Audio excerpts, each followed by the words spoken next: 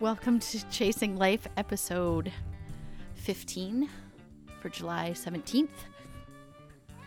We skipped a week for the first time ever. We did.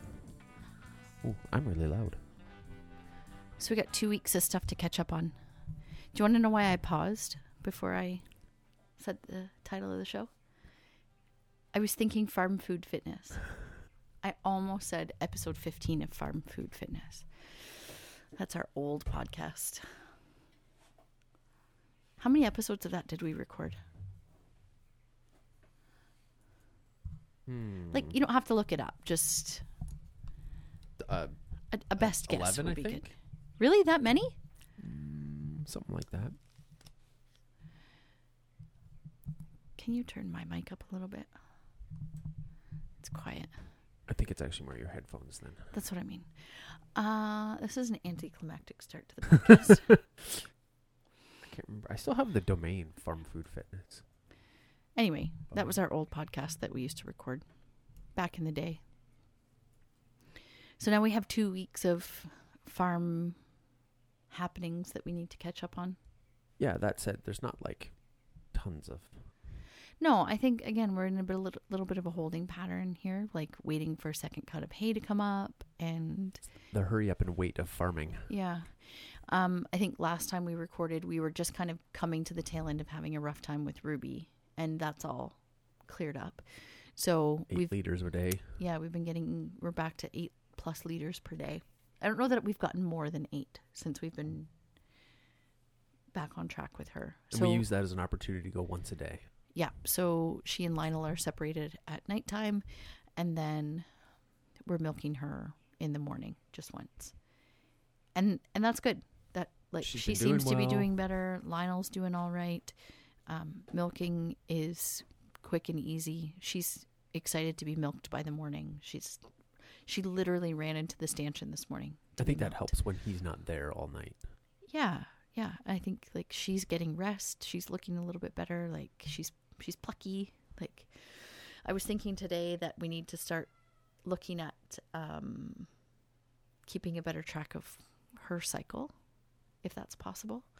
Because if we are to do AI, we need to start thinking about that in August or September if we're going to have another spring calf. How? What signs are you looking for? Yeah, so they tend to be more vocal, I've heard. They tend to moo a lot more. If they are in a field with other cattle their size, they'll mount them or allow themselves to be mounted by other cows. Blood on the tail is a good indicator, but that indicates that you've missed it. So it's a very, very narrow window. It's 10 to 12 hours. Yes, but if you've missed it, at least you can kind of count calendar backwards and look at the next one for sure. Yeah. I was sort of wondering to myself because I know when we were trying for Hudson, I took my temperature, and that was one of the ways that I was able to track my cycle more carefully was by taking my basal body temperature. And I wonder if that's possible with cattle, if that's a thing. I don't think mammals are that far different when it comes to stuff like that. So, yeah. I mean, once you you would probably need to know her normal temperature. You're not looking for a certain temperature. You're looking for a change in temperature. You're looking for a pattern. Yeah. So, I mean, it would take probably, if 2 cycles to see the pattern. Get that thermometer out. Yeah. So we'll have to order a new thermometer. Because I think I know what the most efficient way to take a cow's temperature is. Sure, while we're milking her upper pooper. But a regular basal body temperature thermometer isn't going to work because it won't go up high enough. I don't think. Because those ones go 2 decimal points because it's so sensitive. I don't know that they would go up high. I have one. I should just try it. I should just plug it in and see if it works. And by plug it in, I mean stick it in her butt next time I'm milking her. Yeah. So. And if not, we'll look into buying a Cow thermometer. A cowmometer? Maybe next time I'm over the border, because I still have to go across and grab that stuff. I'll have a look at the Tractor Supply and see if they've got one. God, that American Tractor Supply. So good. Make me a list of things that you want from there. I haven't used much Blue Coat, so we don't need that. I can't think of anything off the top of my head. No. I mean, it seems like last time we went in to get Blue Coat, and we wandered for a while. Yeah. They had ducks. They had live ducks there. That's not coming back across the border with us. I think I could get away. Get away with and should be two different things. Well, that's a great segue to talking about the ducks. Yeah, so a couple weeks ago, we trimmed the ducks' flight feathers. We've been saying for a while, we need to clip their wings. One of these days, we're going to wake up and there's not going to be any ducks in the pond, and that would be really sad because they're just going to literally up and fly away. And so I posted this on our Instagram because I posted a picture and a video of trimming the wings. I was apprehensive to do it because, like, if there's something that is difficult for me, I procrastinate on it, or something that like challenges me and paralyzes me. That's where I procrastinate. So I haven't been like anxious to do this job because I think I was just worried about hurting the ducks. But it's easy. It's like clipping toenails or cutting hair. It was fairly easy. So you have a technique for trapping the ducks now. Yeah, my thing was leading up to it. I'm like, how the heck are we going to get these things? Like, get a hold of them? Because I mean, when we thought we probably still did, but had to bring them in at night. A couple of times we're like, okay, how the heck do we do this? Like, they're in the middle of a pond that's 25 or so feet across. How the heck do you get a hold of birds? Well, and as soon as you get near them, they go into the middle of the pond. Yeah, they're very good at that. So I had noticed that for the most part, they come running when we feed them. So I'm like, okay, well, we've got this duck house here. And they do go in at the odd time. Like, I hear them in there sometimes when I come out in the morning. They're so noisy. Oh, yeah, especially in there. It's like a little echo box, right? Like, chamber even. So I'm like, well, what happens if I put the food in the thing? So I did that one day, and I think you were kind of walking across the lawn, and I was like, yes, doing a little celebration dance. And sure enough, they were all inside. So I was like, okay, that's how we do it. So we put food inside. It's their stampy feet that are loud on the hollow floor. Yeah. So we put some food inside, and you kind of wait on the other side where they can't see you because they're smart enough.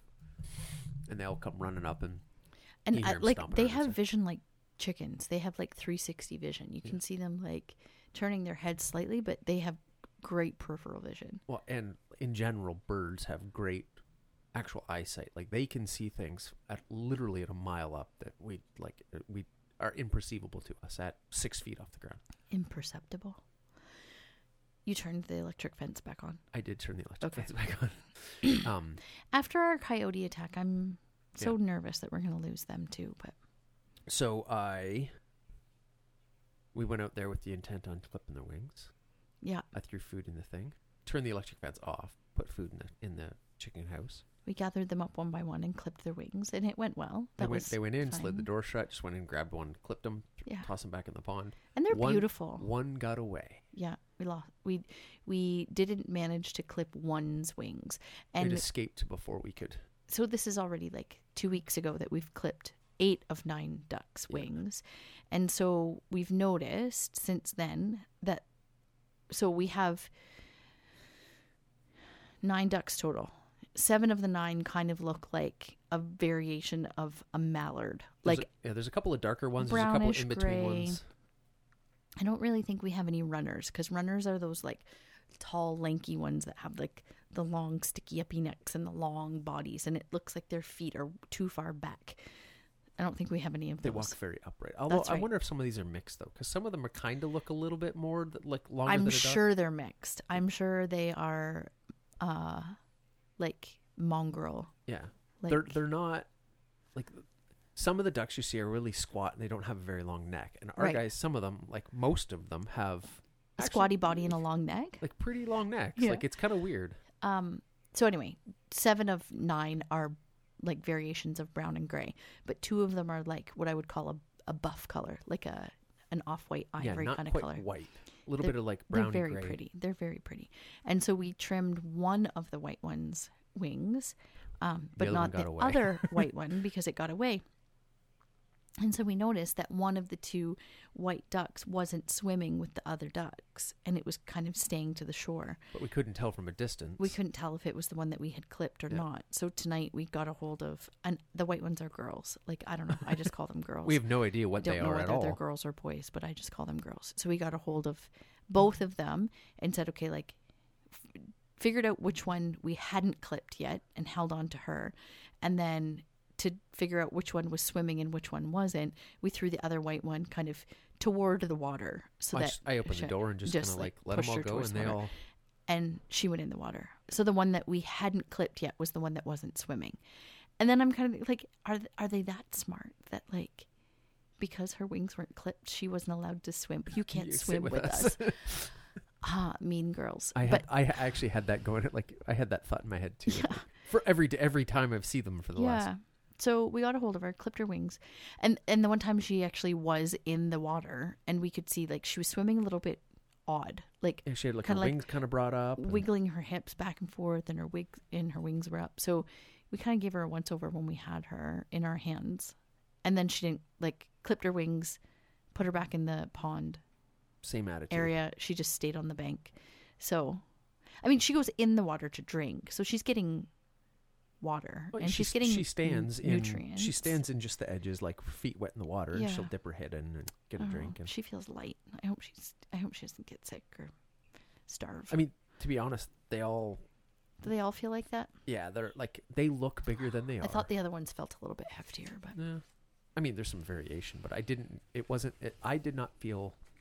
I grabbed a couple of them today, and they didn't, like, she didn't feel abnormally lighter than the rest. So yeah, and otherwise they're just kind of doing their duck thing over there, expressing their duckiness. They're so cute. Their really, duckitude. Like, I like hearing them in the morning. I like watching them kind of just like coast around as a pack, and now with all the rain that we had in the last week and a half, it's been raining a lot. The pond's got a lot more water in it. And you can kind of, it's a little less scuzzy because there's more water. So you can kind of see, like, it was low enough that they were constantly kicking up dust, dirt and everything in the water. Now there's some separation, and you can see their little feet going when they're swimming. And because we were just kind of watching them for a little while, trying to wait for them to go inside today. So you're in the pool business, and we haven't opened our pool yet. It's mid-July. It's mid-July. We were talking about draining the pool into the pond. Because there's no chlorine. Because there was there hasn't been chlorine in it since last July. Because the pond was so low, we were thinking, like, well, the pool's disgusting. We'll just drain it. We have water that we don't want to swim in. Yeah. We have a pond that needs water. So we were going to do that. But now over there, it's like super swampy. Like, even in between the garden beds is really wet. So I don't know, adding more water to that pond is a good solution, or I mean, it'll just run down to the neighbor's pond that's lower. His pond needs water. We'll just give it to Murray. It's fine. Just drain it down. I do.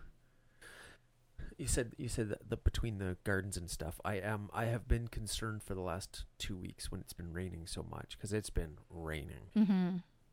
Like, there was like a 3-day period, and it wasn't hard rain. So I was digging. It was nonstop, but it did for like 3 days. We got a couple of pretty good storms. Yeah, but like the first bunch of rain we got, it was about a 3-day period, and it was pretty light rain for the whole thing.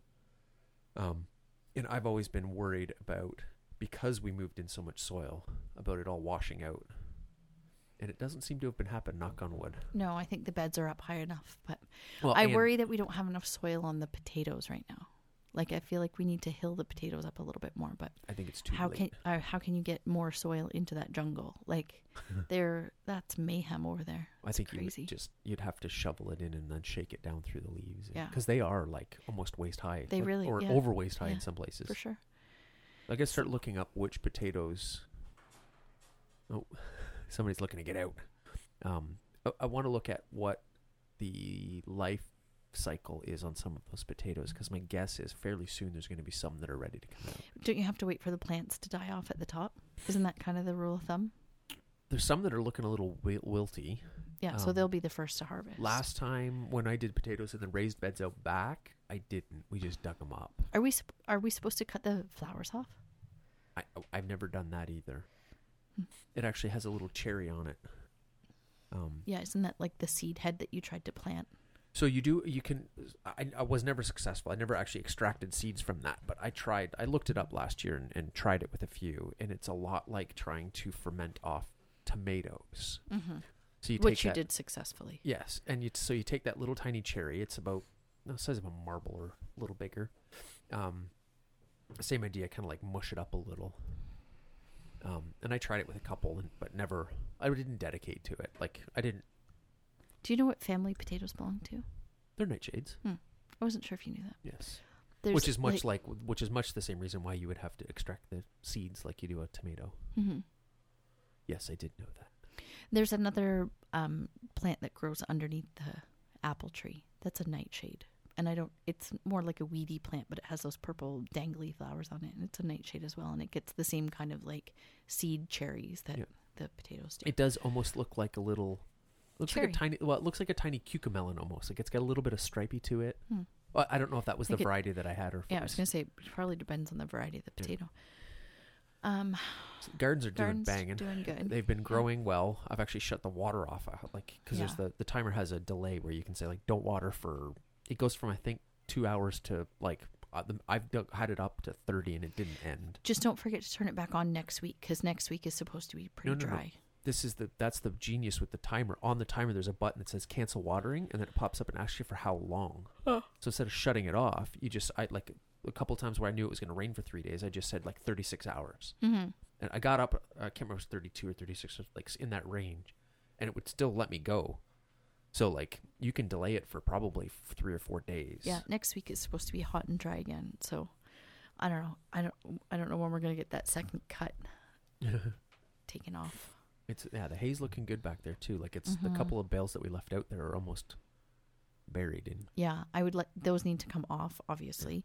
I would love to be able to get second cut done before we go away to a cottage for the second week in August. Yeah. I'm not sure that's gonna. I just hope that the timing works out. Like maybe if it looks good next week, towards the tail end of next week, we could cut it because it's looking dry. Like Wednesday to the weekend is going to be pretty hot and dry. So I suppose we could cut it all, bale it, then bale 50 or 75 bales of baleage the next day. I should go to Petrolia tomorrow. Yeah, well, you're going to need the trailer. Really? I ordered 20 boxes, and it's the bigger stuff. You'd have a hard time getting that in your car. Huh. I tried to get twice what we would need to do one. But partly because we don't know how many rolls, like that might be, I think there's more on those. I could not find out the wrap that we had from Range Road. I couldn't figure out how much is on a roll, like the yardage on a roll. So I have to go to Petrolia to pick up more bale wrap before second cut. So it is there, bought and paid for, ready to pick up. I just need to go get it. Yeah. So that's, but we could do that before we leave. We could cut it, bale it, pile of it, and then leave the rest for the week we're gone to dry.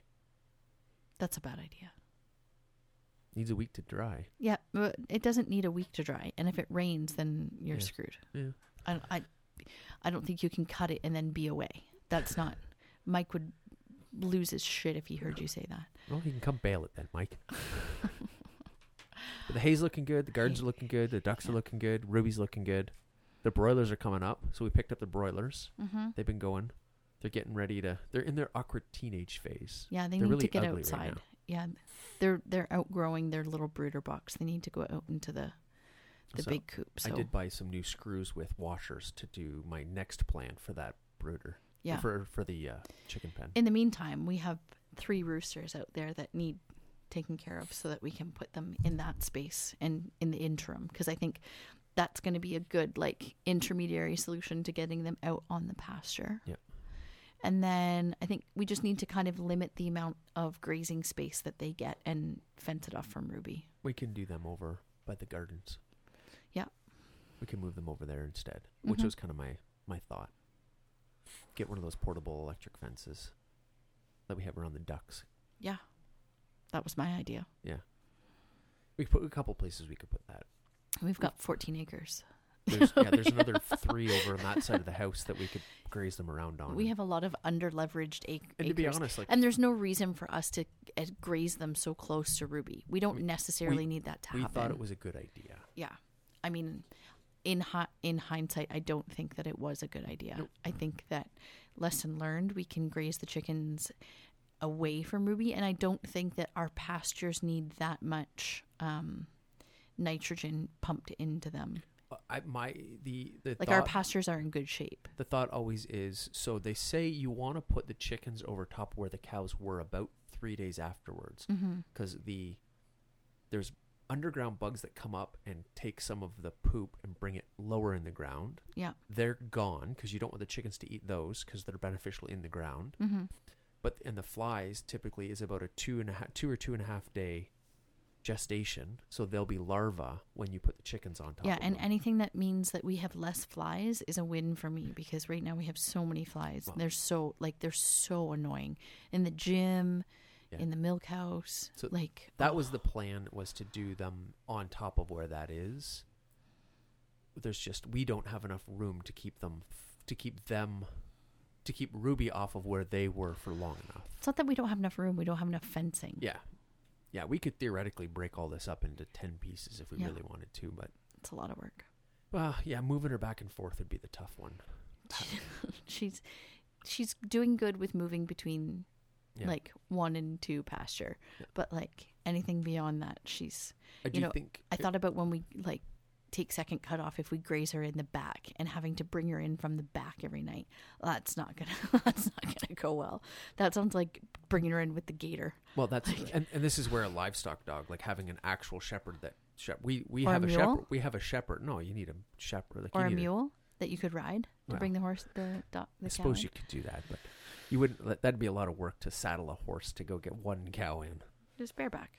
But that's I remember as a kid, friends of mine had a cattle dog. They had a collie actually, and they would go out and she'd be laying on the we've got one of the boys' toys, little collie. She would go out and you'd give a little click to Katie, and off she'd go, round them all up, bring them up to get milked.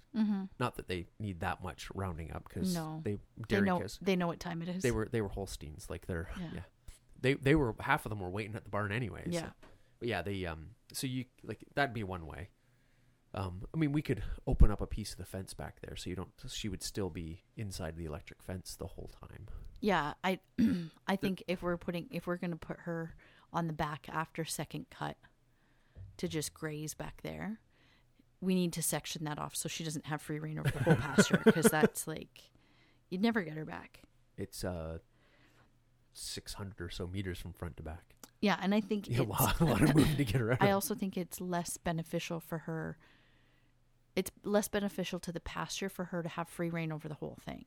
She's going to do a better job of being sectioned off and kind of moved in small chunks. And that's why I think next year, perhaps, we should take a look at putting some of the temporary electric fencing from corner to corner.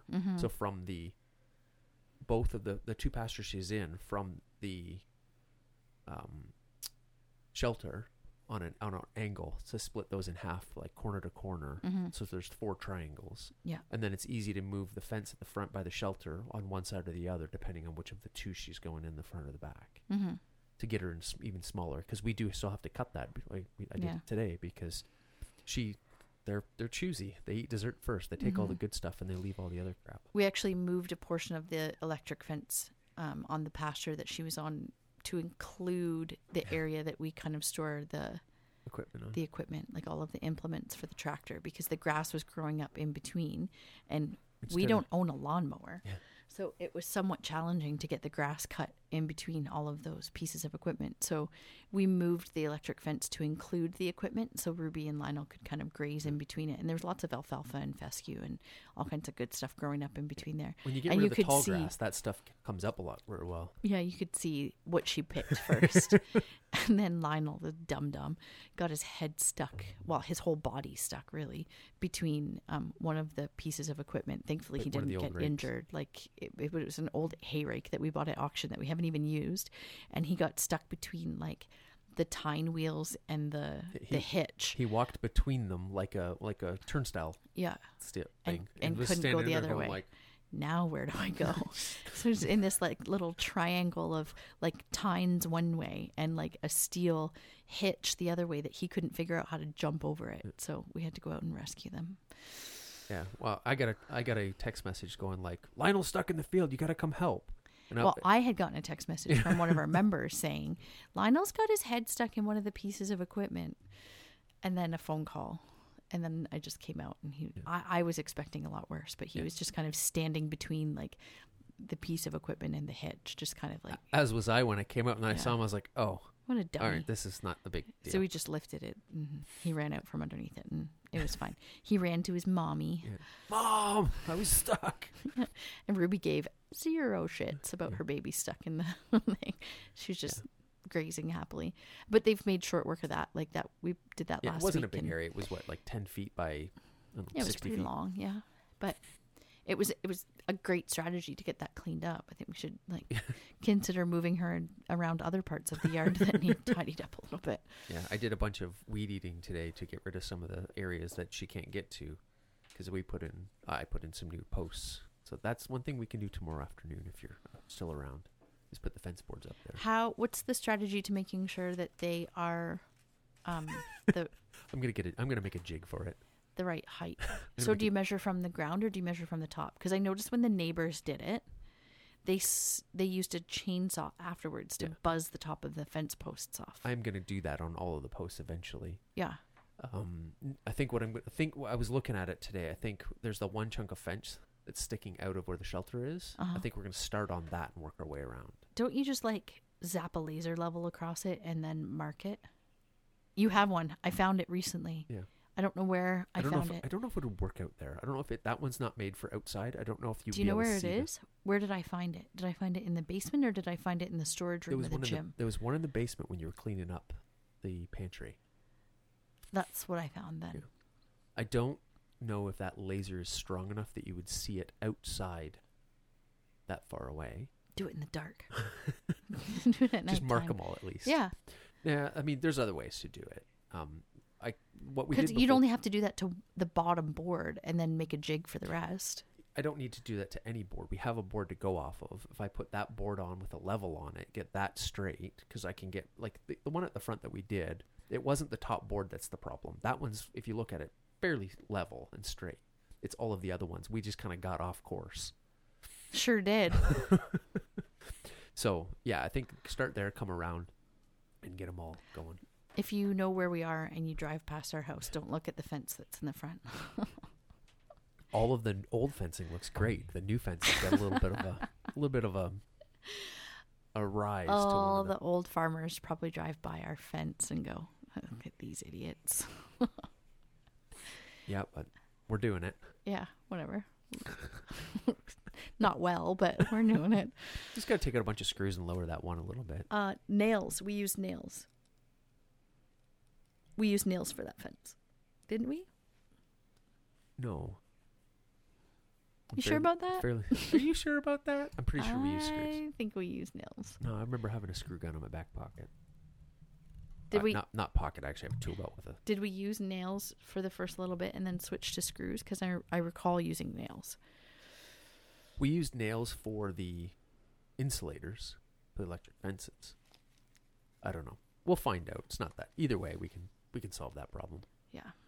Anyway. So we got some more fence boards to put up. Hopefully we do that tomorrow and get that electric fence, that temporary crapo out. Why did I have to clean out the pantry downstairs? Because we talked about it in the last episode, but we actually have a freeze dryer now. Yeah. And now I have to do electrical work because it's a 30 amp plug, not a standard household. So I cleaned out an area in the basement that was formerly like our dry food storage, because even though we just junk area. Yeah, even though we just renovated our kitchen, we don't have a lot of food storage in our kitchen. No. Because we don't have any upper cabinets. No. So I cleaned out an area, found some good things, threw some not so good things in the garbage. And we moved this freeze dryer downstairs, which was an ordeal. That's why I'm laughing, because you went and picked it up on the a pallet trailer. on a trailer. And you took it apart as much as you could. Like, I lightened took the load as many pieces off as you could. But it was still way too heavy to maneuver down the stairs. And I wasn't confident that I could do it. So we were trying to think of like how we can get this thing down the stairs. So what I had said, well, why don't we just slide it down the stairs? Because we didn't have a dolly that we could use to move it down the stairs. And when I say it's heavy, like that thing probably weighs like 500 pounds. No, I think it's about 3.25, 3.5. It's heavy. All in, because all in, it's not 400 pounds. And it's going downstairs into our basement. And it's not a big stairwell either. And the stairs are steep. Yeah. And they got that freaking metal edge on them. And I was wearing a skirt. Like a good little homesteader. So I said, well, why don't we get like some boards and put a strap around it and inch it down the stairs? That was the solution. Yeah. So I got a big 2x12 or something, laid it down the stairs. It was sketchy as hell. So I backed the trailer as close to the house as I could. And we put it on the gator. I backed the gator up to it, got it on the gator because I knew I could get the gator right to the door. Yeah. I got it to the door, and then we put a moving blanket down and basically like lifted it and kind of like heaved it the 3 feet to the threshold where the moving blanket was. It was a sacrificial moving blanket because we tore it to shreds, like getting it down the stairs, sliding the freeze dryer down the stairs on the. So then it was like slide it across the tile floor, which was relatively easy on flat surface, like on a moving blanket. It wasn't too hard to move. That wasn't the hard part. It was like sliding it down the 2x12. Get it up the 2x12. You were on the top holding the moving blanket, and I was on the bottom bracing it, slowly letting it move and down. kind of just praying, because if we drop it, we've just dropped $7,000 down the stairs. Like, it was a bit sketchy. It wasn't a bit sketchy. Do you remember that video that I showed you? I think it was maybe like in India, the guy in the excavator, like going down the hill, like using his shovel as a lever to like pull the excavator down into a hole. Dig it in, move it up to the bucket. Site. That's kind of how it felt, moving that thing down the stairs. Like, sketchy and just, I mean, we got it down to the bottom of the stairs and we were like, wow, that worked. But now we can't use it because we need a special plug for it. So it takes a 30 amp plug, which is instead of the two prongs that go parallel, the one is perpendicular to it. So luckily we're not far from an electrical panel. It's like 10 feet from an electrical panel. So I think I can get that all wired up and going. That makes me nervous. Yeah. Yep.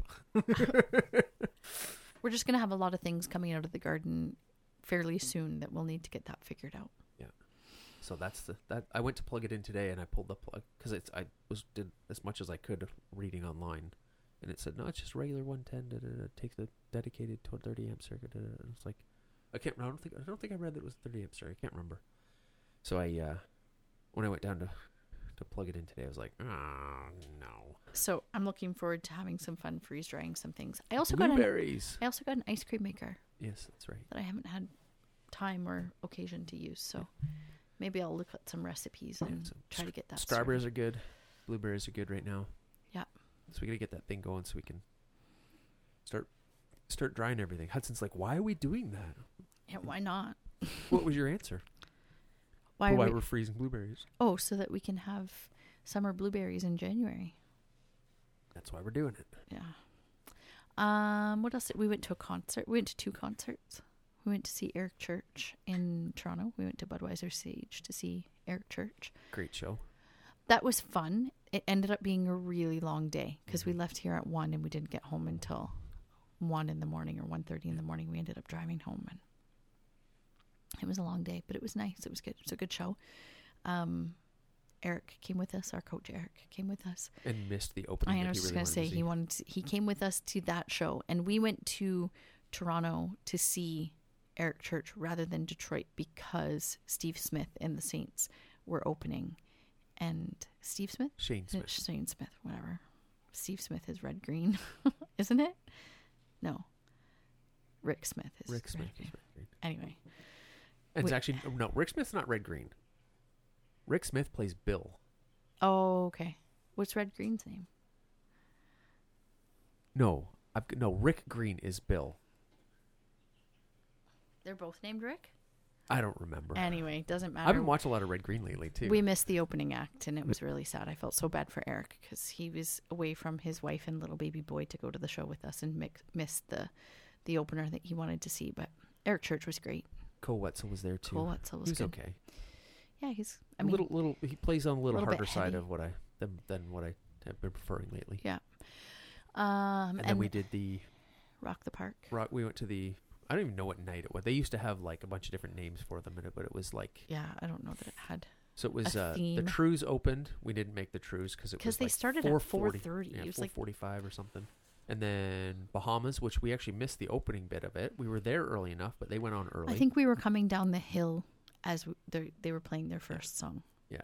So but that was my main motivation going because we saw Bahamas at the Junos a few years back, more than a few years, but 2019. Hudson was just a wee baby. And I kind of got into Bahamas for a while, got a couple of records, and been listening to the Bahamas Essentials on Apple Music a bunch. And then Vance Joy, which he was okay. Mm-hmm. Not a big fan. I know this is the one song that I know. Yeah. And then Mumford and Sons. And this I said to you afterwards, like the next day, I was like, like they were good. They put on a great show. He's a great artist. They're a great band, the whole bit.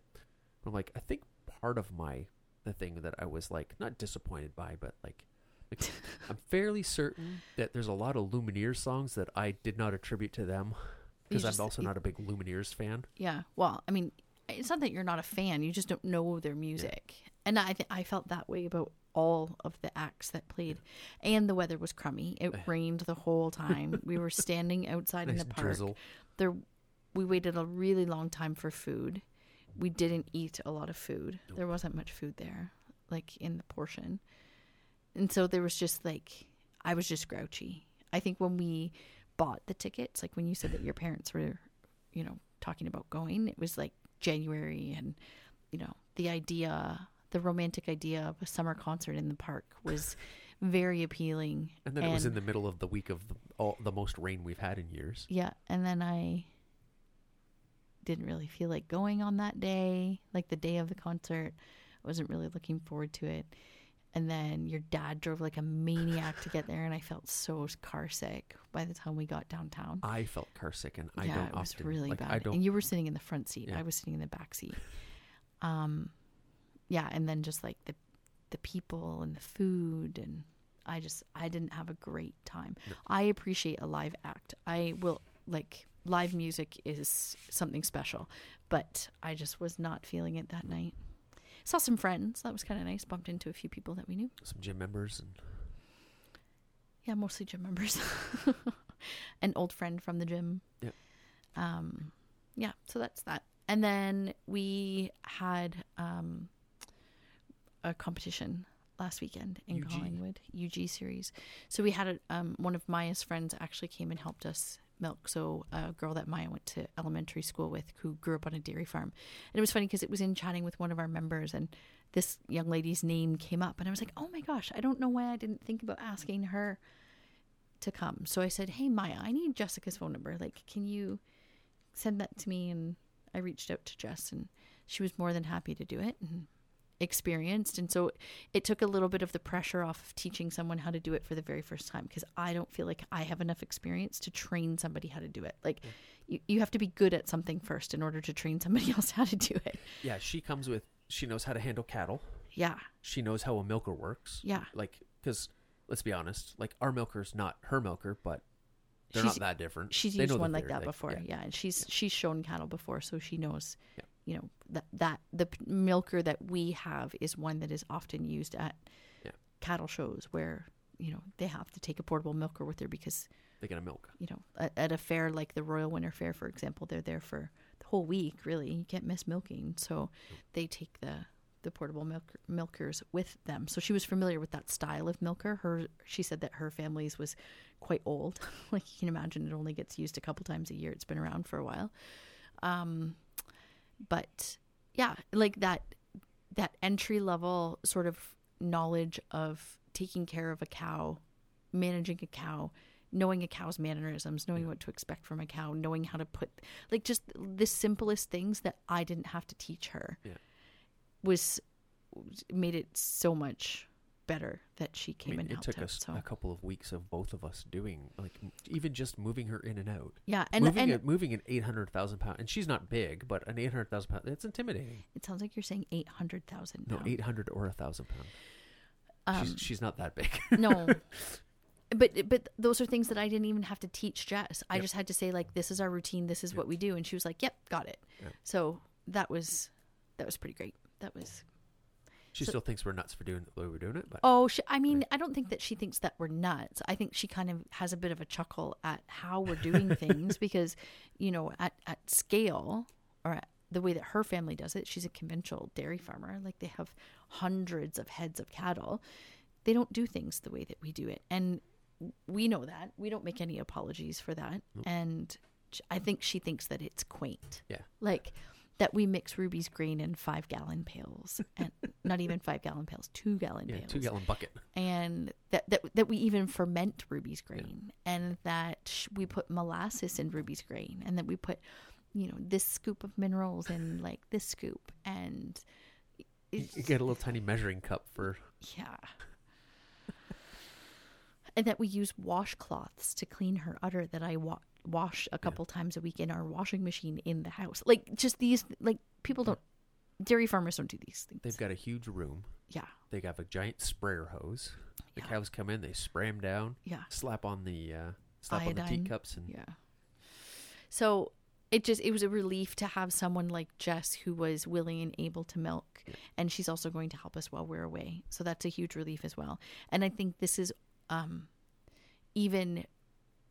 even better that we're milking once a day, so that she only has to be here once a day rather than coming twice a day. And well, some days she'll still have to come twice because she'll have to bring him in at nighttime. But just milking once a day, such a relief. Yeah. I feel like we're in a really good spot with. And it was a good 2-day practice. Yeah, and so she had come to watch me do it one day the week before. So she had come on Monday, and I kind of walked her through. But I milked, and then I asked her, I said, like, I learned by doing. Like, do you want to come back and run through it yourself? And you do the milking another day this week. And so she had come back on the Wednesday, and she did it. And I was very hands off. I mean, I answered questions if she had them, but I kind of let her feel it out to do it her way. I didn't want to, there's nothing worse than being micromanaged, and I hate micromanaging. I've led enough teams of people over my lifetime that I don't want to be, cluttering up the big stuff with the minute details that, if she finds a different way to do it, or if she does it a different way. You might learn something. Totally. So I just kind of sat back and watched, and she did great. So we were comfortable leaving for a competition Friday afternoon. Yeah, so we went up to Collingwood for UG Series and had the same cottage that we had last year for the same event. I didn't compete last year, but we had a team in from the gym, Kate and Eric, Corey and Cheryl, so members and coaches from our gym. And then so this year it was me, Bree, Nick, and Luke. Luke is a budding coach in the gym. And we just had a really, really fun time. They announced the workouts last Monday, like a week before the competition. Shitting yourself. I was feeling a little bit nervous before they released the workouts. But once they released them, I was like, yeah, this is going to be fun. Just because you never know what elements they're going to put in and how long the workouts are going to be, and the weather plays a part. Like, is it going to be blazing hot with scorching sun? Is it going to be 20, 30-minute workouts, which isn't ideal for an event that size. Like, yeah. So there's all of the unknowns. And so they released the workouts, and they were really, really well programmed. Like, the weights were reasonable. The movements were reasonable. The workouts looked fun. Yeah. And so they released them on Monday. We practiced a couple of them on that Wednesday, and I'm such a dork. So I wrote them all out on the whiteboard. We got together after the 9:30 class, all 4 of us, and talked strategy and how we thought that the workout should go and how we wanted to break them up, because a team of 4, some of the workouts were male-female pairs, and then some of the workouts were male-male, female-female. Like, shared workload, gender, but partnered up. And so we talked about strategy. We talked about how we wanted to break them up. We did all that. And there was a couple of the workouts that were like, okay, well, let's just move through these and see how it feels. And I am so dumb. I didn't warm up. And I have an old groin injury from overhead squatting a couple months ago. It's been feeling fine. Like, it flared up on me when I was doing overhead squats a few months ago. And then last Wednesday, it like really flared up. And then I kind of got nervous and thought, oh no, what did I do? So I went to go see, one of our members is a excellent physiotherapist in town. So I went to go see her, and she got into my hip flexors and TFL. If anybody's had any work done on their TFL, they know how agonizing that is. It's very painful. But it felt great afterwards. Some acupuncture and some ART. I felt great for the competition. And then the first workout had wall balls in it, and I felt it pop. And I was so worried, like, first competition. And that first workout, I underestimated that first workout so much that I didn't even consider that it was going to be difficult, that we needed to practice or even like talk strategy. Like, we practiced the hanging and the knee raises. So it was 14 shuttle runs, 14 shuttle runs, everybody all together. And then it was one team of male-female hung from rings, while the other team of male-female did 40 hanging knee raises, synchronized hanging knee raises. And then as a team of 4, the kitten is in the tack room, as a team of 4, 100 synchronized wall balls, but like in teams of 2. So you could switch those out however you wanted to. And then then you switch. So the team that was hanging before is now doing knee raises. The other team is hanging, and then 14 shuttle runs to finish off. It didn't seem like a lot. It didn't seem like much until it is. And I don't know if like the adrenaline from feeling my groin pop on the wall balls was playing into that a little bit, because that workout laid me out. Like, it took me about 15 minutes and 2 bananas to recover. We missed the first workout. I got back and you were laying in the middle of the tent that we had set up. Yeah. And like all red, and I was surprised you had your shoes on, because that's not normal for you. It was really bad. But I was looking at you going like, what's like, are you what just happened? Do we need to find it's funny because I was something? asking myself the same thing. Like, what just happened? Like, that workout was not that difficult. It wasn't that hot. I think it was just like the intensity of the first event. It was only 9 minutes. Like, we finished that workout in 9 minutes and 9 seconds. Like, it wasn't a lot. It wasn't a sprint. Like, we took the shuttle runs fairly easy. Hanging knee raises and hanging from rings is no problem. Like, 50 wall balls broken up is nothing. Like, but those are sometimes the workouts that can get you the worst. But that's what I'm saying. So like, I completely underestimated this workout, that it didn't even like, it wasn't a blip on the radar that it was something that we needed to practice or strategize. Like, we're just like, oh, just to get through it. Like, it's fine. It'll be fine. And then there was another girl that I used to coach at one of the other gyms that I've worked at. As I was walking back to the tent, she said hello to me. And I had such tunnel vision that I don't even know what I said to her, but I remembered seeing her. And so I caught up with her later and said, I am so sorry. When I saw you, I was trying not to die. Like, I just needed to get to the tent. And she's like, yeah, you looked really rough. And I was like, I didn't feel like I was going to throw up. I felt like I was going to pass out. Like, I visualized myself while I was hanging from the rings. I visualized myself passing out and landing on the mat that was underneath my feet. So just like, just keep breathing, just keep hanging on. Just like, again, this workout wasn't difficult. There were no movements. And so like, after that, I was kind of worried that that was going to set the tone for the rest of the day. Cause I mean, this is the first event. We still have 3 events to go. So the next event was a run swim workout, which I wasn't feeling. Running is not my strength. I'm not a great runner. And my partner, Nick, isn't like, burpees are challenging for him because he's got some knee issues. So that workout really highlighted our weaknesses. A 1K run, 40 burpee over box, and then a swim. burpee box jump overs. And then it was supposed to be a 100-meter swim, but they really dialed it back. And I would say that was 50 meters at best. Yeah, I don't even know what that. But I talked to one of the organizers afterwards, and he said that Friday is the individual competition at this particular event, and they were pulling people out of the water. Like, it wasn't a good scene. So, but that event went really, really well. Like, my leg felt great. I think maybe the run flushed it out. The swim felt great. The water, it felt so good to get into the water after all of that. But the burpees, I remember we were 15 burpees in, and I think I was just staring down the barrel of how much more work we still had to do.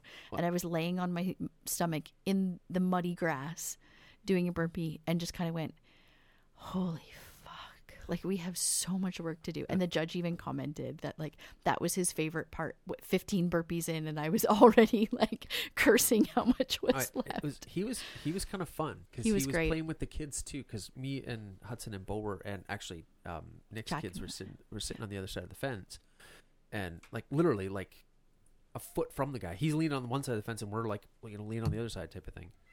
And so he actually had the kids calling out every 5. Yeah, he's like, ready, 3, 4. It was cute. Ready, what are we going to say on the next 5. one? Yeah, and so engaged with them. And once we got to 10, Hudson was kind of out of it. He's going like, whatever. Like, all of our judges were really great. And I think the key to having a great experience with your judge is, introducing yourself to your lane judge, asking them their name, calling them by name, thanking them for their time. Not making them feel like you're competing against them. Yeah, like, we're all just here to have a good time. We're here to have fun. And, like, ask your clarifying questions before the workout starts, not in the middle of the workout. And I said this to the team before when we met up on Wednesday, just move with integrity. Like, you're representing our gym.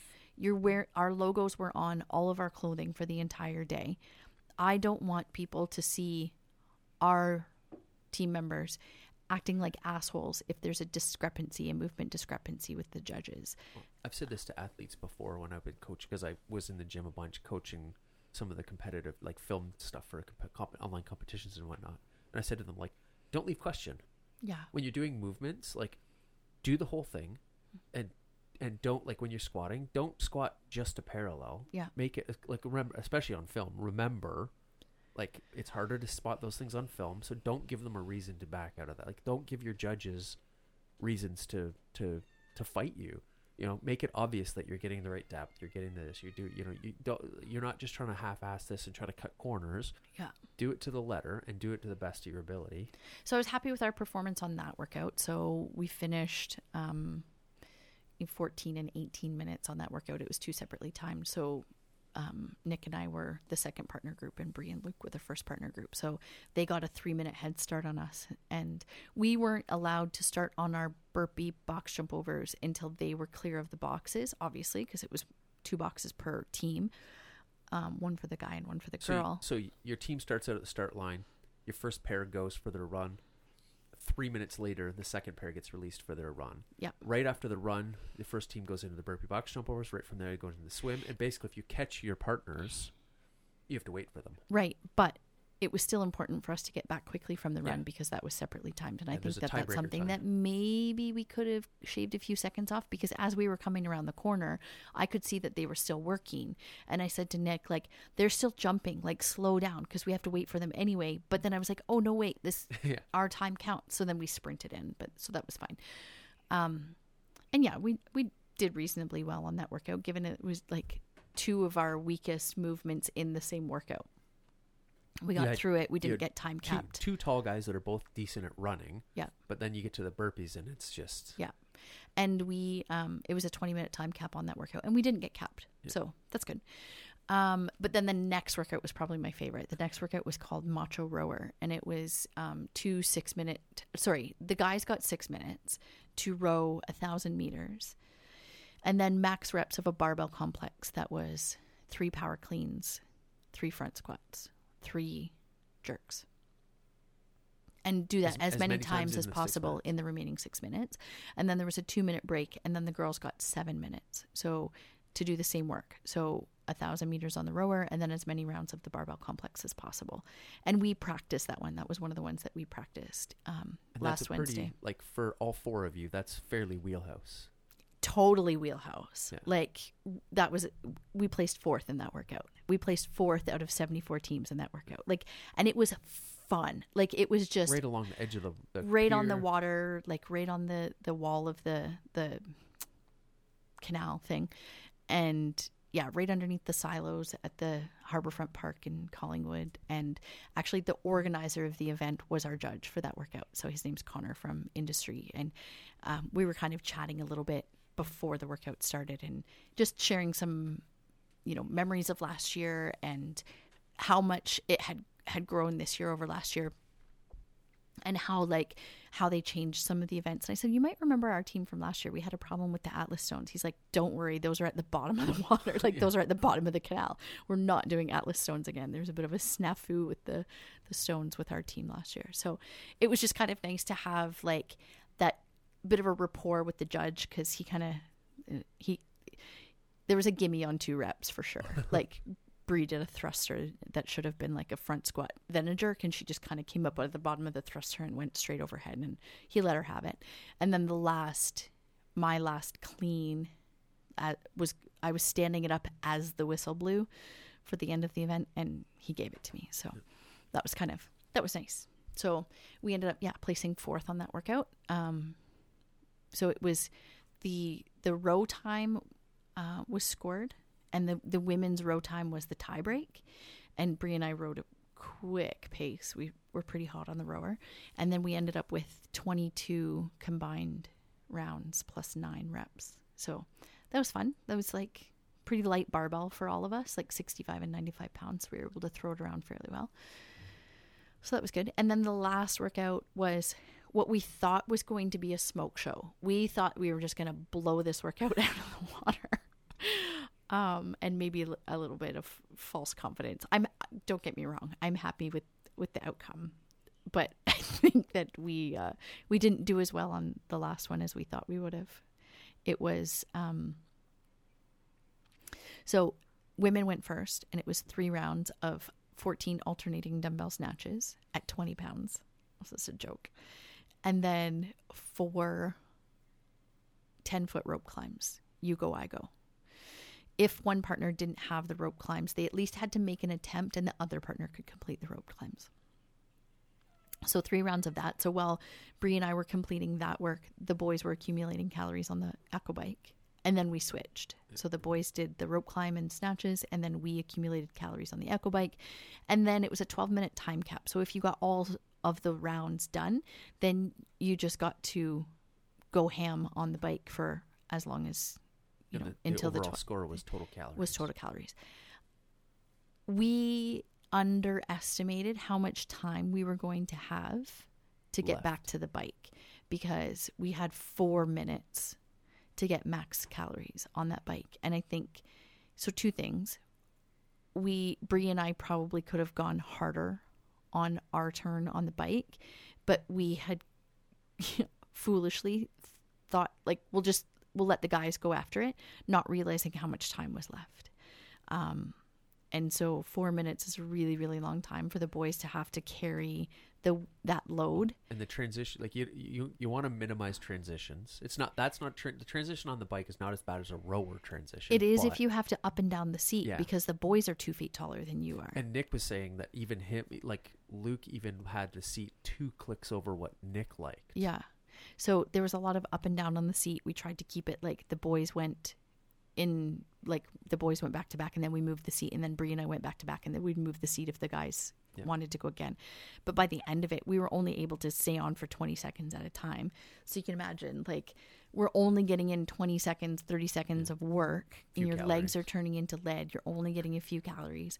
So as we were kind of leaving the athlete area, we were looking at the other bikes to see how many calories were on them. We got 253 calories, which is nothing to sneeze at. Like, I'm so pleased with the way that our team did that event, because Nick has a hard time with rope climbs as well, and he put in a solid showing. He did every single one. It was so awesome. I think like a feather in his cap too. But our legs all blew up on that aqua bike at the end. Like, we were all just like lead legs. My legs are still so sore. I still have to go down the stairs backwards. We were walking down a hill earlier over by the ducks, and you're like, So I almost biffed it on that workout. Like going back to the tent, there's a little bit of a dip, like a ditch to go like past the walkway into the tent area. You cross a little driveway and you have to there's a ditch on either side. And the incline to, the decline to incline almost got me. I almost biffed it. I ate shit on that one. But so we're walking past the other bikes. We had 253 calories. The next bike had 206. We're like, ha, suckers. The next bike had 220. We're like, yeah, we beat them too. The last bike had 307 calories on it. We were like, ooh, maybe Brie and I could have worked a little harder. But that was fun. I think I know which lane it was, and I saw that guy going. There was a guy going ham. Well, I mean, Luke and Nick were going ham too. Oh no, this guy was. Yeah. He was putting on a bit of a clown show. I'm like, dude, you're not helping yourself. That's not. I know you think that's doing something, but yeah. So, and then we had the beautiful cottage. We had a really fun team night afterwards. Went for a swim and went in the hot tub, and we brought the air boots. So we all took turns using the air boots. The hot tub. We had the air relax boots. We had the massage gun. Nobody broke that thing out that night, but Nick used it. We had dinner. We kind of prepped all the dinner stuff. I made a pulled pork and you did some potatoes and veggies and whatnot. So getting back was pretty slide right into dinner. Yeah. It was a good plan. Pre-planning those meals was a bit of a pro move. And again, it's not our first time at the rodeo and with these competitions. So you kind of know how the day is going to be structured. You know what to expect. You're going to want to eat when you get back, but you're not going to want to prepare a meal. So we had everything ready to go that it could just be it was in tinfoil trays that it could just be popped right into the oven. When I left to come back after nap time, I threw the pulled pork in, and then I texted Maya to throw the veggies and stuff in. Mm-hmm. And then Kate was texting me do we need this? I'm going to the grocery store. I'm like, everything's there. She brought a salad, which was great. Yeah, great addition. But she went to the bougie grocery store across the road and got a salad because that's such a great grocery store. Yeah. We love that grocery store. Surf and turf. Mm-hmm. So I'm like, no, just when you get back, just check on the veggies and stuff, make sure everything's good to go. And she's like, oh my God, you guys had everything done. I'm like, yeah. Well, yeah. We planned ahead and we kind of know. I like how much credit you're taking for this. Yeah. You put the pulled pork on the barbecue. So that's the cottage and the competition weekend. We have decided to go with mayhem programming with the gym. So we're in week 2 of Rich Froning's mayhem programming. Is it fast food week? It's submarine sandwiches. Subs is the... I wonder if that has anything to do with the sub sinking. Oh, Rich. Too soon? I don't know. No, I don't think it's too soon. I think it's funny. Last week was cheese. This week is subs. And I've noticed that also a lot of the question of the days are in relation to the theme of the week. Yeah, well, that's on purpose. We've been trying to use the workout theme to give us ideas for question of the day. So that's been fun. That's been prompts for question of the day, more or less, right? And then we have yoga is back. So one of our members is working on her yoga certification. She's got 2 classes left, but this is kind of giving her some practical experience. So we fired up the studio back up. So didn't fire it up. You're not doing hot yoga. No, we're not doing hot yoga. No, but yoga is back on the schedule, which is lovely. 1 day a week for now. Hoping to get more. So Wednesday evenings at 7:30, we've got Kate teaching yoga, and then what else? What else is on my list? I have coyote trap. We've been trying to catch a coyote every night. We've seen a coyote on that trail cam. Not every night, but mostly every night. 4 or 5 nights a week. And we still haven't caught him. No. I haven't seen him since I put the dog food in there. Yeah. So we feed Lucy raw food, and I had a bunch of, I put chicken in it. I'm like, well, the damn coyote likes chicken. Yeah. So I put some chicken in it when we had butchered those other chickens, and that didn't do it. So I put some dog food in. I did close it while we were gone because I didn't want to catch a coyote. I want to be as humane as possible, and didn't want it to let it sit in there for 3 days. And then I had on my list the bees. The bees are fine. The bees are good. We checked up on the bees last week, and we added boxes, and the activity seems about the same. So hopefully in another week or so, we'll probably open them up and see if they've been moving up. We moved the trap for the pollen collector, so we put it from the closed position to the open position so that the bees have to enter through the pollen collector. So hopefully we'll have some bee pollen. That'll be kind of local cool. Bee pollen for those with allergies. That'll be great. And then the other thing that I have on my list is, so 2 things. I took the boys to Custerman's today. Yeah. So Custerman's is a local adventure park / blueberry farm.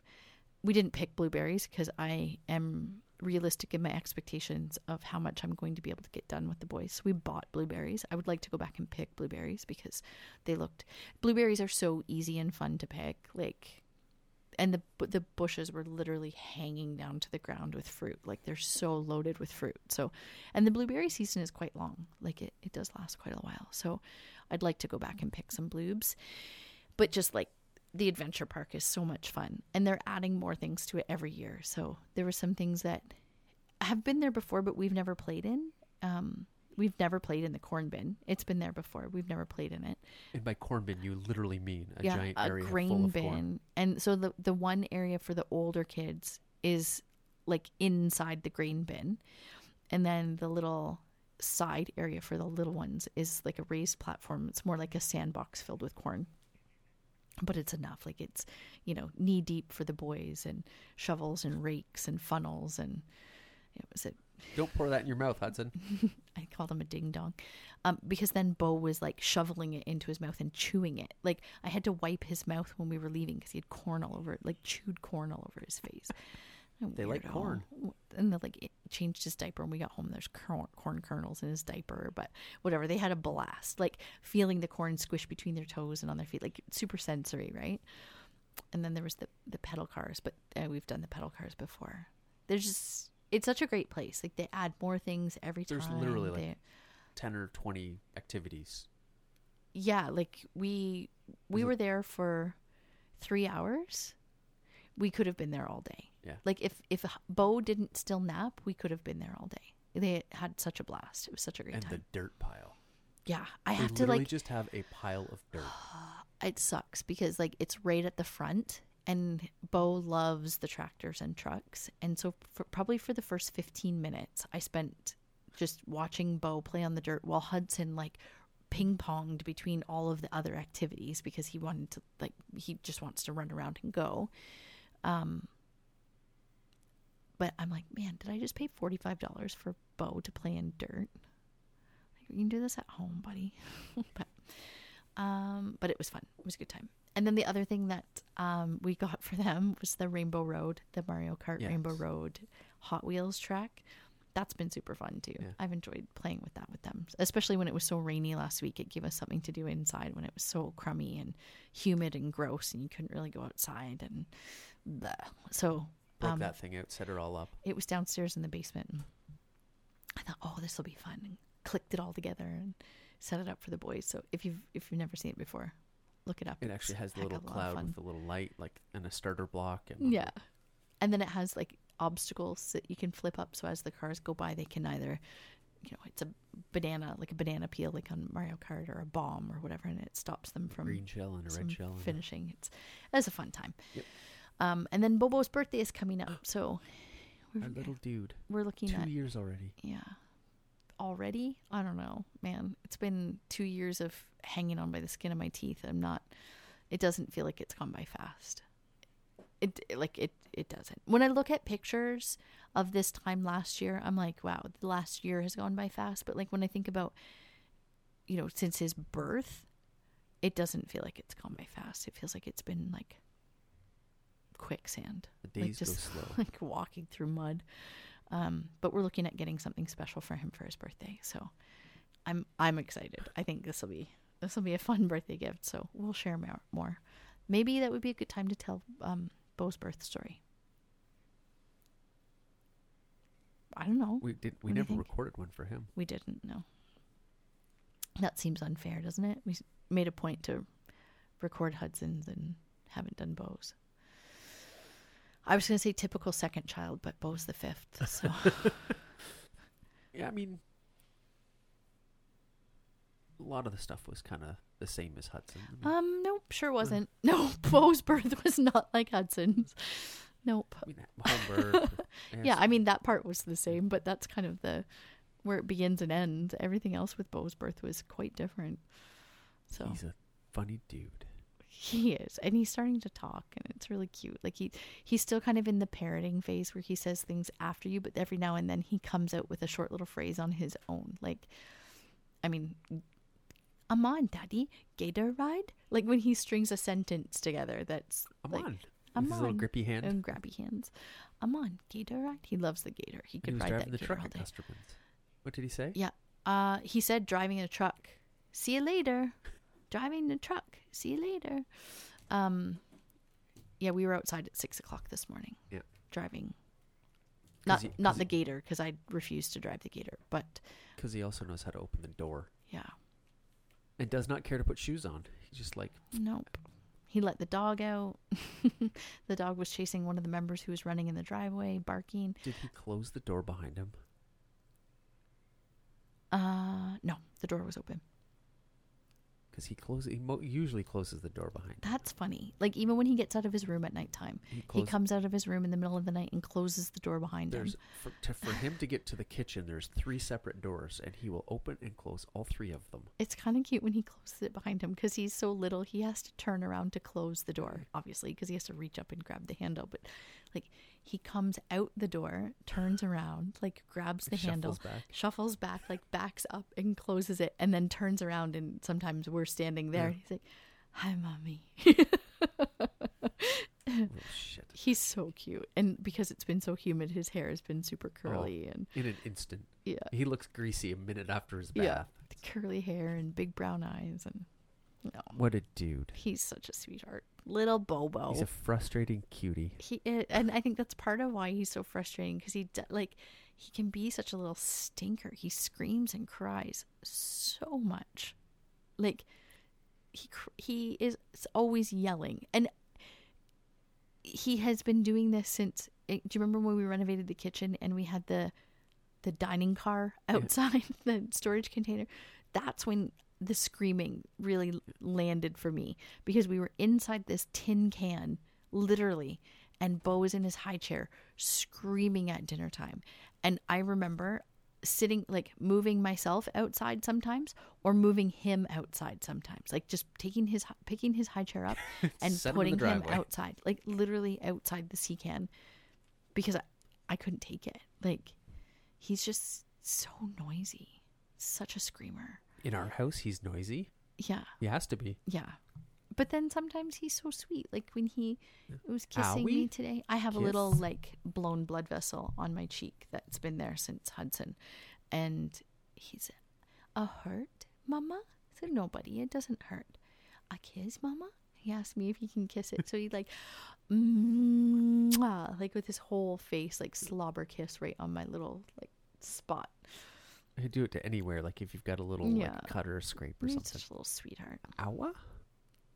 He's so cute. So hopefully he gets a good sleep tonight, because he was up a few times last night. So he's up a few times most nights.